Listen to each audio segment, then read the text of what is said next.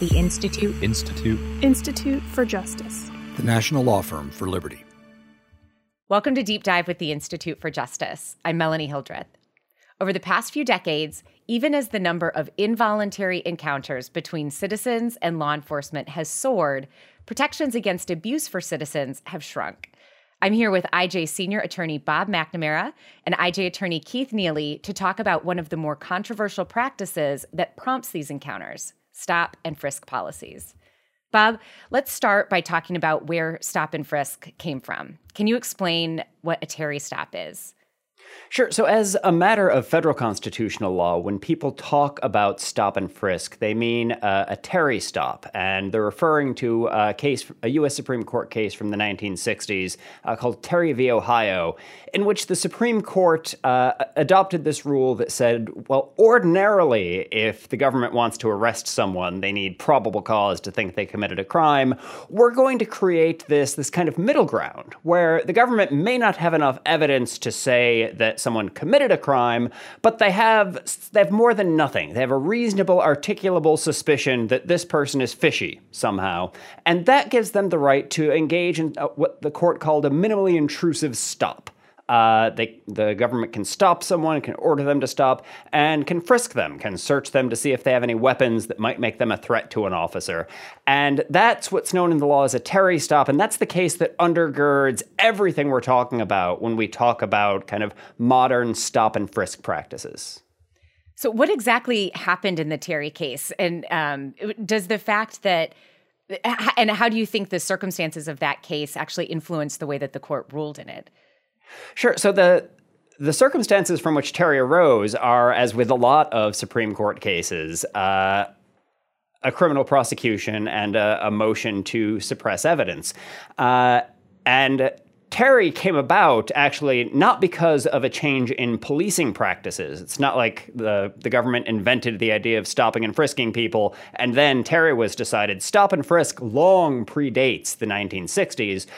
Terry comes about because it's only a couple years after the U.S. Supreme Court starts to hold that state courts have to suppress evidence that was collected in violation of the Fourth Amendment. The Fourth Amendment applies to the states, and states have to exclude evidence that's collected in violation of the Fourth Amendment, which raises for the first time what the Fourth Amendment is going to say about this widespread practice of stop and frisk. And so kind of in the Terry court's defense, what they were looking at was a widespread practice, and there were states that had basically signed off on stop and frisk for any reason or for no reason. It was just a thing the police could do when they saw someone on the street. And I think what the Supreme Court thought it was doing in Terry was coming up with a middle ground, where the defendant in Terry, he and his friends had been kind of hanging out outside this building, clearly, according to the police testimony, sort of casing the joint, looking like they were going to pull off some kind of robbery. Officer stops them, frisks them, finds a gun. He's criminally charged. And the Supreme Court, faced with the question of what is the officer supposed to do in that moment, tries to come up with this middle ground. And they say, look, this is not an arrest. We're not going to suppress the gun for unlawful arrest because when the officer stopped him, that was a minimally intrusive stop. And we want to be super clear what we're saying. One, we're not saying you can stop anyone for any reason. You have to have this reasonable, articulable suspicion. And we're not saying you can search anyone all the time. You have to have an actual suspicion of a crime, and you have to be engaged in this sort of minimally intrusive stop.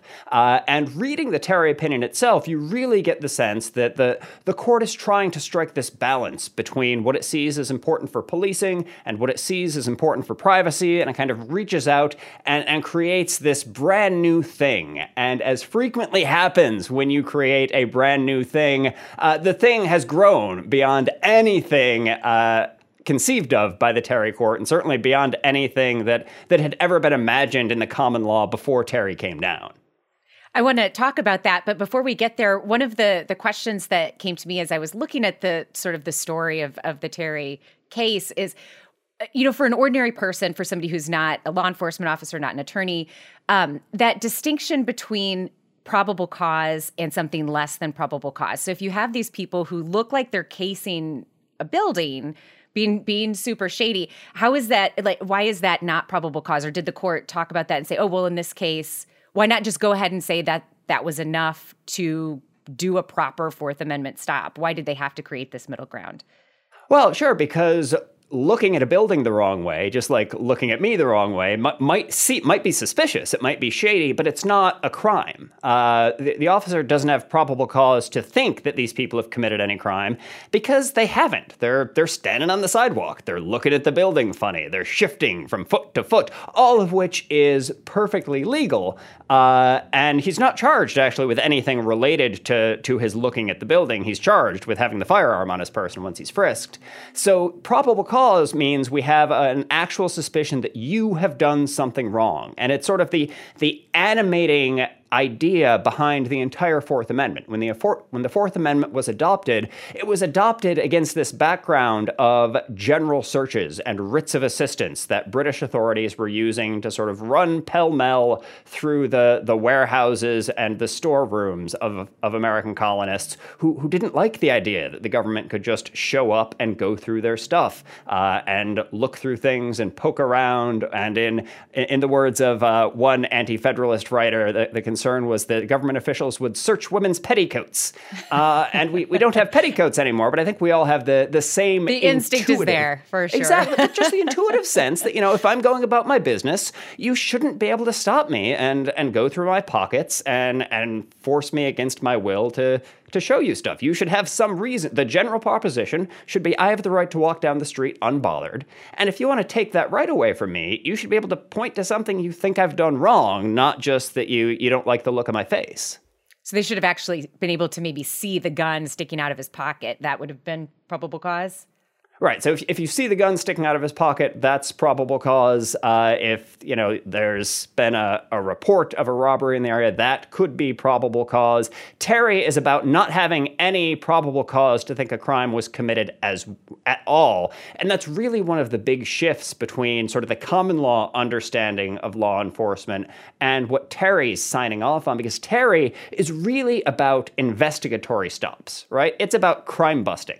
It's not, I have evidence to think someone broke a law and I'm here to enforce the law.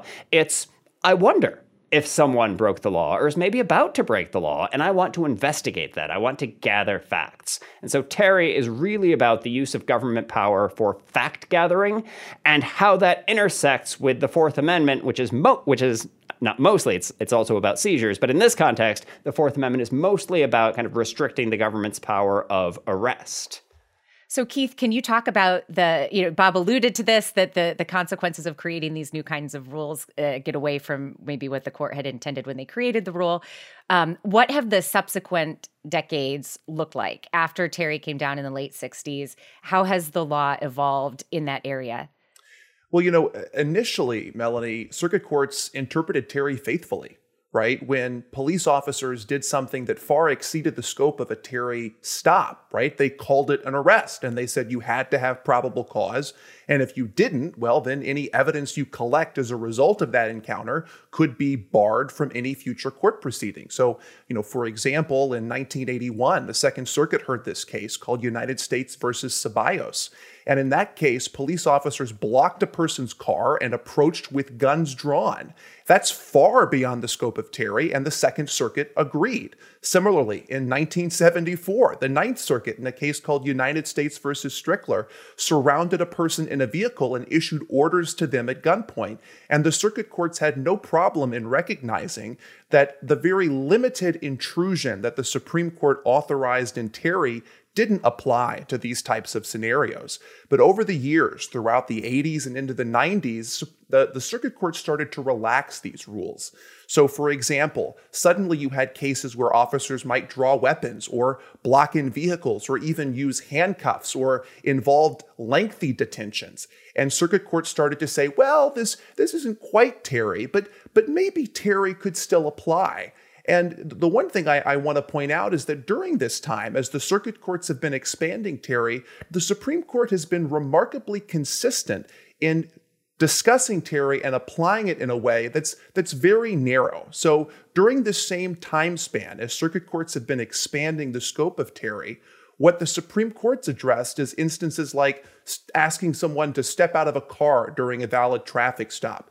There, the court said, okay, that's a lot more like Terry, right? You're asking a person simply to step out of a car during a normal encounter. You're not putting them in handcuffs. You're not threatening them with force. You're simply asking them to walk away from the vehicle. Another example that the Supreme Court addressed too is stopping two airline passengers at the airport to ask them a series of questions, right? This is much more in line with the kind of narrow intrusion that Terry authorized in 1968. The Supreme Court's hewed with that line, but circuit courts have kind of lost their way. Right? As Bob was talking earlier about the common law, right? If the common law is a house made of bricks, right? And if Terry is a house made of sticks, then what the circuit courts have done since then are houses made of straw. They're so far removed from the rock solid foundation on which the Fourth Amendment was built that they just can't stand under close scrutiny. Well, we actually have a good example of that IJ is involved in right now and actually bringing to the Supreme Court. Can you talk about one of those House of Straw circumstances that you personally are working on right now? Absolutely. So the Institute for Justice is bringing a lawsuit on behalf of Hayden Pollrice and Weston Young Pollrice. These are two boys. They certainly were in 2018 when the events took place. So I want to take the viewers back in time a couple of years to January 8th, 2018. Hayden and Weston Young were visiting their grandparents' house to watch the college football national championship game. For those with photographic memories, that's when Alabama took on Georgia and won in a thrilling overtime game. And who knows, maybe we'll see a repeat of that again in just a couple of days. But Keith, you're on the wrong podcast for this. Unfortunately. None of our listeners know football. I'm just kidding. Well, you never know. So at halftime of the game, though, the family decided it was time to go home, right? So the boys, though, because they all lived so close to Grandma and Grandpa's house, they decided they wanted to walk home instead of hop in the car and drive home with Mom and Dad. And so the parents let them walk home. But unbeknownst to the Pollrice family that evening, Springdale police were engaged in a search. Now, the reasons for this search are neither here nor there, but they were looking for 4 individuals who had recently fled a traffic stop on foot. A woman for whom they had an outstanding arrest warrant, a man that she was with, a known Hispanic gang member who had last been known to be armed, and then 2 unidentified males, one taller and larger than the other. So Springdale police are searching for these 4 individuals and enter Officer Lamont Marzolf. He's an officer of the Springdale Police Department.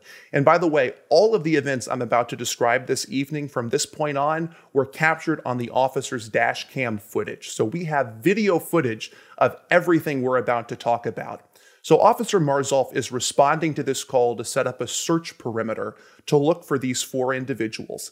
And as he's driving through the neighborhood streets in Springdale, Arkansas, he comes across Hayden and Weston Young. Now, yes, one of them is taller and larger than the other, but they're not running, they're walking. In fact, in the video, they're walking slowly and calmly toward the police car with its blue lights prominently flashing.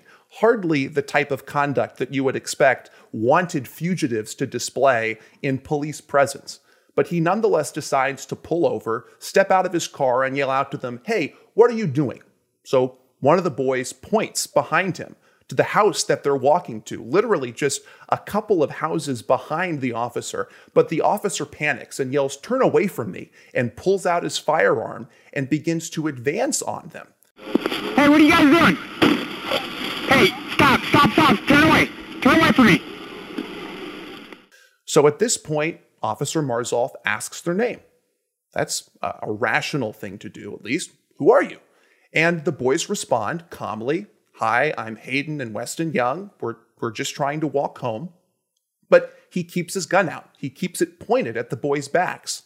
At this point, their mother gets involved, right? The mother who's just down the street, she comes out and says, "Hey, what's going on here? These are my boys. Like, please let them go."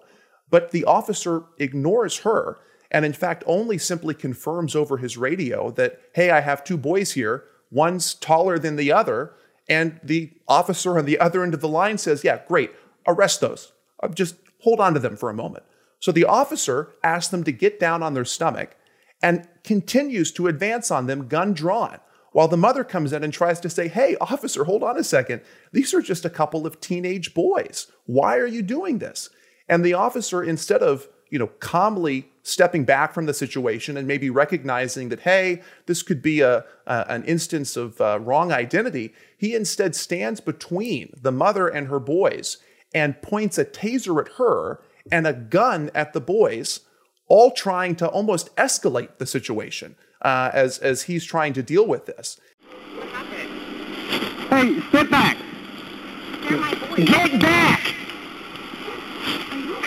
I am serious. Get back! It's okay, boys. The mother eventually retreats, and the officer continues to move toward the boys, hold them at gunpoint. And throughout the rest of this encounter, there are a number of instances in which the officer had every reason to know that, hey, maybe something isn't quite right here. So we see on the video as he's standing over the boys, again, gun continually pointed at their backs. He gets word through the radio that the suspects that he's searching for, they're Hispanic. He should be able to look on the ground and see that he has two white teenagers, but he still nonetheless keeps his gun drawn. He calls in backup, right? So backup comes at this point, and they both have guns now drawn and pointed at the boys' backs. One of the boys tries to adjust his shirt, probably because it's cold. And the officers yell and again continue to gesture with their guns to stay still and not move. Officers at this point are radioed that the two males have been found. Remember, the officers are looking for 4 individuals. Well, the 2 unidentified males, they've been found, meaning that the only people left should be the man and the woman. But guess what? Officers instead at this point decide to put the boys in handcuffs and search the boys for a weapon.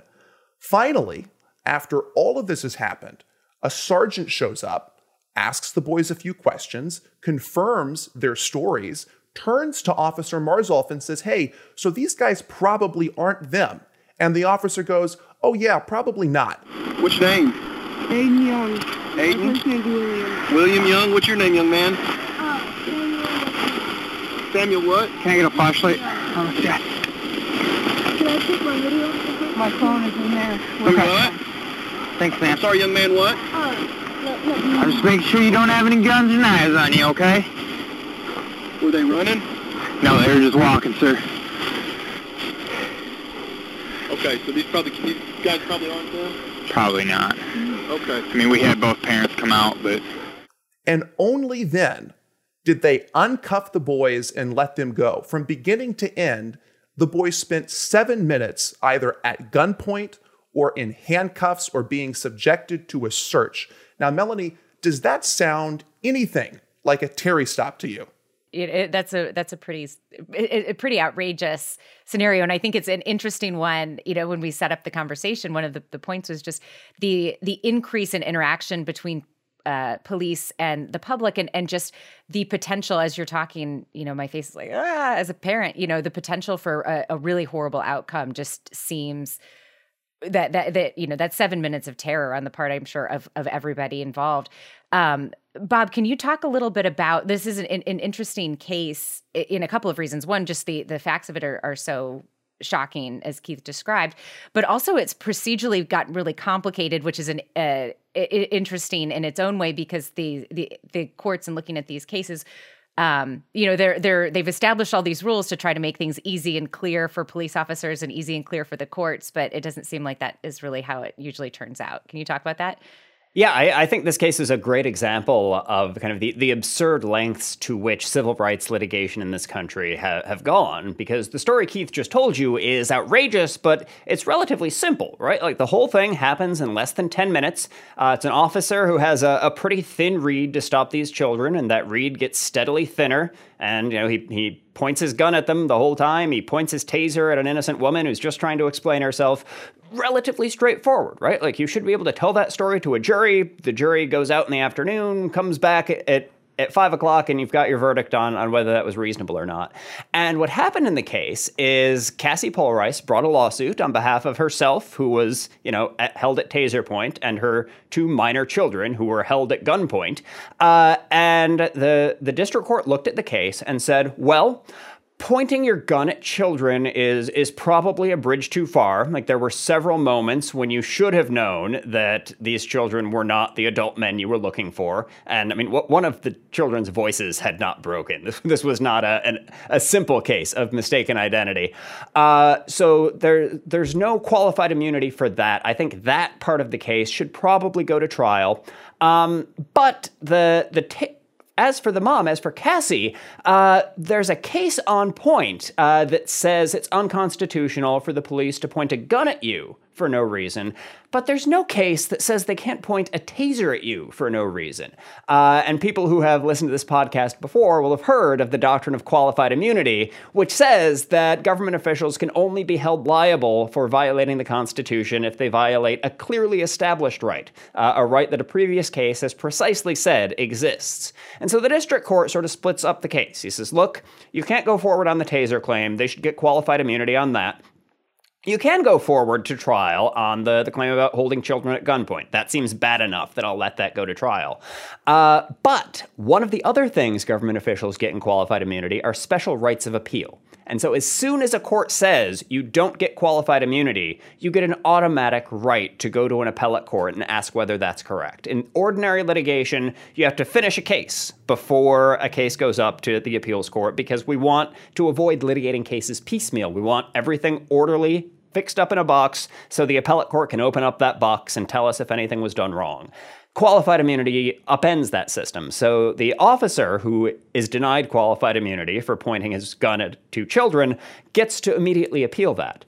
But Cassie is a normal person. She's a private citizen who says her constitutional rights were violated. She doesn't have special appeal rights. So she lost the qualified immunity motion, and she has to wait to the end of the case to appeal that. And so while the claim about her children goes up on appeal, Cassie's case stays in the district court. And so there's an appeal about the handgun. There's an appeal about holding the boys at gunpoint, handcuffing them, and all of that, while Cassie's case remains below. But when the boys' case gets up to the 8th Circuit rules for the officer. And the 8th Circuit doesn't say, this isn't clearly established, there's no case on point about whether you can point the muzzle of your gun at children for 7 minutes. It says, this just doesn't violate the Fourth Amendment. This was fine. Because this was never an arrest. The part when they were held at gunpoint, not an arrest. The part when they were handcuffed, not an arrest. The part when they were frisked, none of this was an arrest. This was all just a Terry stop. A minimally intrusive investigatory stop based on a reasonable articulable suspicion. And so the boys lose. This doesn't violate the Constitution at all. But now the case is completely split in half. Because the boys' claim is now over. The 8th Circuit has said they don't have a claim. And so a year after Cassie loses on her claim, she now gets the right to appeal for the first time her taser claim that can now go up to the 8th Circuit. And so Cassie's case, even though it arises out of the same events, it was filed in the same case at the same time, is running on a completely parallel track about a year behind the case of her children. And so qualified immunity is this doctrine that is supposed to protect officers from protracted litigation and the burdens of litigation. And Lamont Marzov, who was in the wrong, clearly, in all of this, is now being protected by qualified immunity to the tune of being a defendant in 2 different cases that are going to last at least a year longer than they should have, all because qualified immunity chops these things up and requires us to approach them in a way that, frankly, in any other kind of litigation, I think we would all recognize is insane. So Keith's 10-minute story is now a years-long multi-court saga in the federal courts that frankly shows no sign of ending anytime soon. Well, and because this is so complicated, I want to take just a minute and go back and because you introduced in starting to tell the story, you introduced the term qualified immunity and then kind of brought the Terry stop back in later. But for people who aren't as familiar with qualified immunity, can you kind of spell out the way that those two things fit together? Because we started the conversation by talking about Terry stops and then whether or not what the officer was doing was constitutional under all this case law. And then the qualified immunity comes in. And so just for people for whom that isn't clear, can you just quick spell it out? Yeah, absolutely. So when normal people talk about the Constitution, they generally talk about the scope of their constitutional rights, right? If we talk about the Fourth Amendment, we say the Fourth Amendment protects my right to walk down the street without being held at gunpoint, or the Fourth Amendment doesn't protect my right not to be frisked if I meet these conditions. This is what the Fourth Amendment means. That's not how constitutional litigation usually goes. When someone sues a government official for violating the Constitution, the court's first question is not, did the government official violate the Constitution? It's, did the government official violate a clearly established constitutional right? And a clearly established constitutional right means that a different court, an appellate court, has already held that exactly the same behavior in exactly the same circumstances violates the Constitution. And if the right that was violated isn't clearly established, the government official is entitled to qualified immunity. They're entitled to walk. They get out of the lawsuit because exactly this has not happened before, which is a perverse doctrine, right? It incentivizes violating people's rights in more and more creative ways. The trial court said that if the officer had held Cassie at gunpoint, it would have violated her clearly established rights. But since he held her only at taser point, it's not even going to inquire into whether that violates the Fourth Amendment. And so it kneecaps a lot of constitutional analysis before we even get to the question of what the Fourth Amendment means. And it results in these sort of protracted, repeated appeals where these 10-minute interactions turn into multi-year, multi-case battles that are being fought on multiple fronts by huge teams of attorneys, all to decide whether what happened in these 10 minutes did or did not violate the Constitution, or sometimes to decide whether a court will even look to see whether what happened in these 10 minutes violated the Constitution. So this is all getting completely messed up at the lower court level. While that's all happening over the span of multiple years, the Supreme Court issues another ruling that has to do with Terry stops. Can you talk about what you had made the point earlier that the Supreme Court is much more closely following its original doctrine there? Can you talk about how that has played out just even as this case was going on in the lower courts? Sure. So even as this case is pending, the Supreme Court is continuing to walk down a path that it's increasingly followed in different areas of the Fourth Amendment over the course of the past couple of decades, which is really grounding the Fourth Amendment in the understanding of what kind of privacy rights we had, what rights we had against search and seizure at common law. And one question that comes up in the Fourth Amendment is what constitutes an arrest for purposes of, say, an excessive force claim. And the court has looked to common law definitions of what constitutes an arrest. And arrest at common law was a very simple concept. An arrest was, as one commentator put it, the beginning of one's imprisonment. The arrest is the moment at which you have been seized. It's the moment at which you cannot walk away. And a government official could effect an arrest by simply touching someone. Debt collectors, people arresting those who were scofflaws, who had not paid their debts, could effect an arrest literally by touching someone with a stick. Once physical contact had been made, that person was arrested. And so that is the scope of arrest that would have been understood by the framers of the Fourth Amendment. And that's the beginning of our analysis. That's the beginning of how we talk about the Fourth Amendment in the context of arrests, in the context of searches of property, in the context of even more esoteric things like the government use of technology to search us. All in the Supreme Court's modern doctrine begins by trying to ask, what's the scope of the right at common law, which is in stark contrast with Terry, where I think the Terry opinion makes some nods at the common law, but I think that the best reading of what the court was doing with Terry in the 60s was just trying to come up with a rule that made sense to them. Not grounding it in the common law, just trying to be fair, trying to pick a good, reasonable middle ground.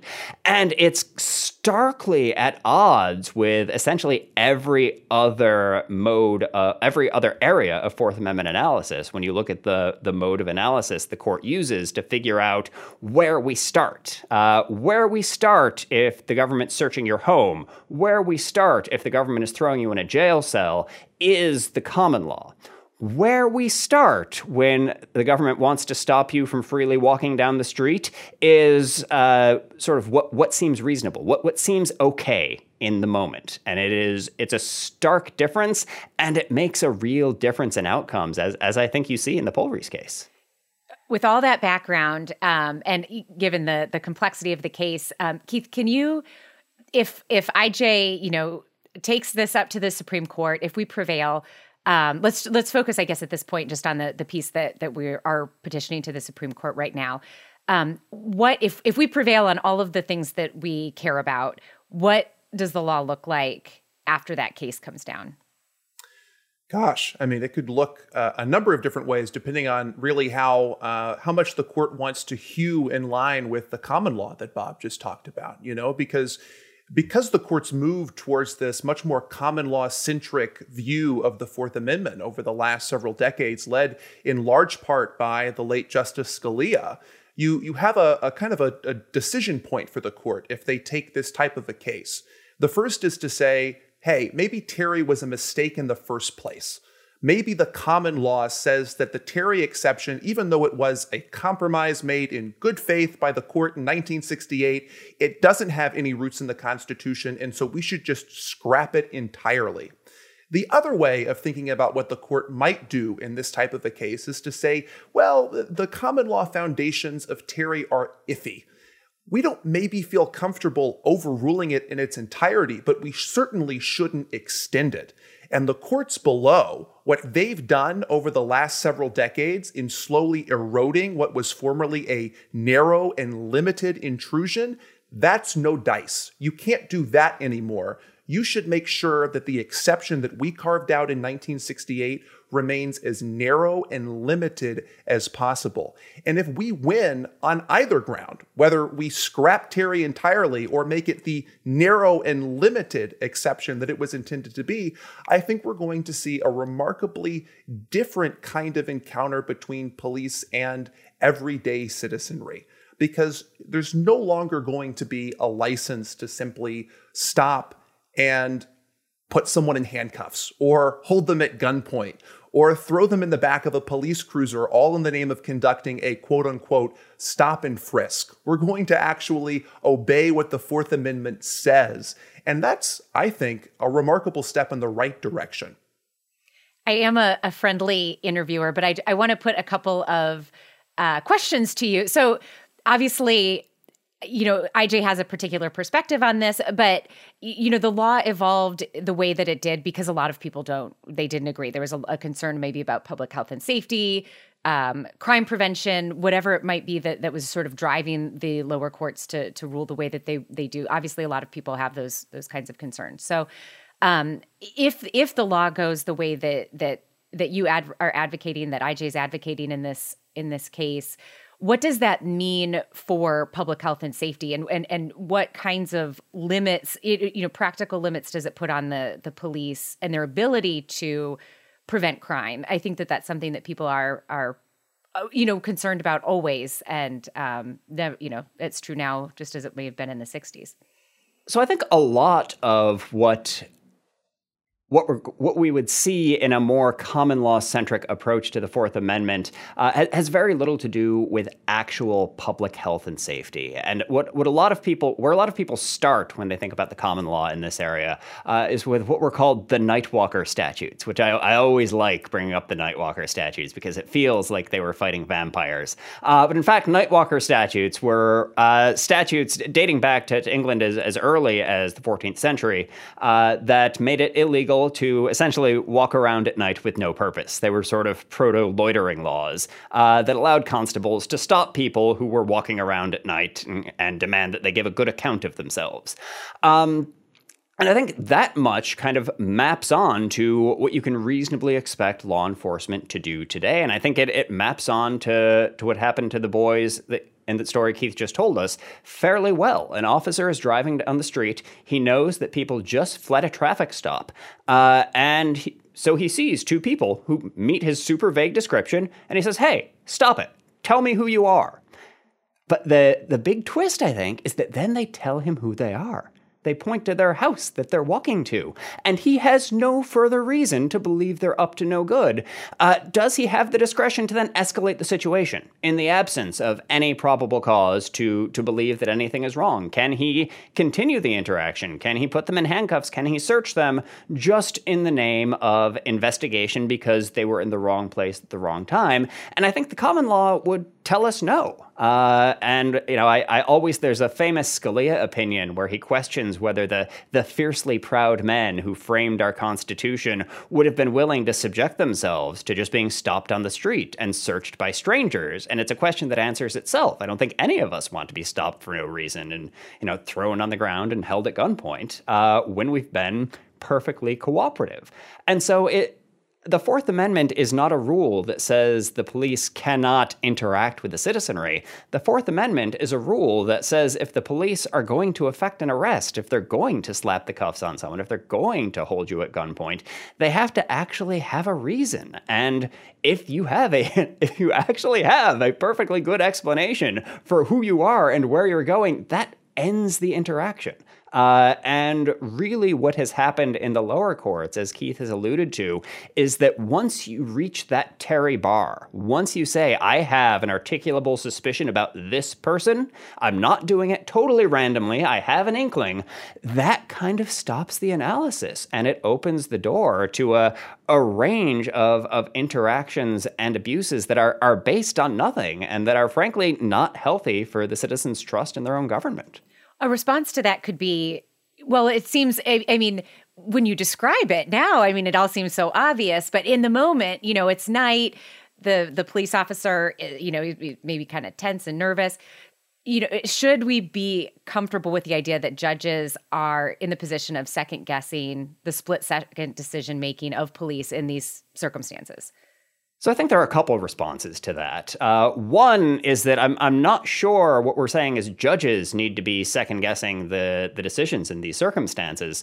The way things usually happen, if someone says, if there's a car accident and someone says I behaved unreasonably, is that a jury of our peers decided whether I behaved okay. We send it to 12 ordinary citizens, and they, as members of the community, decide whether this is something the community is going to accept as reasonable.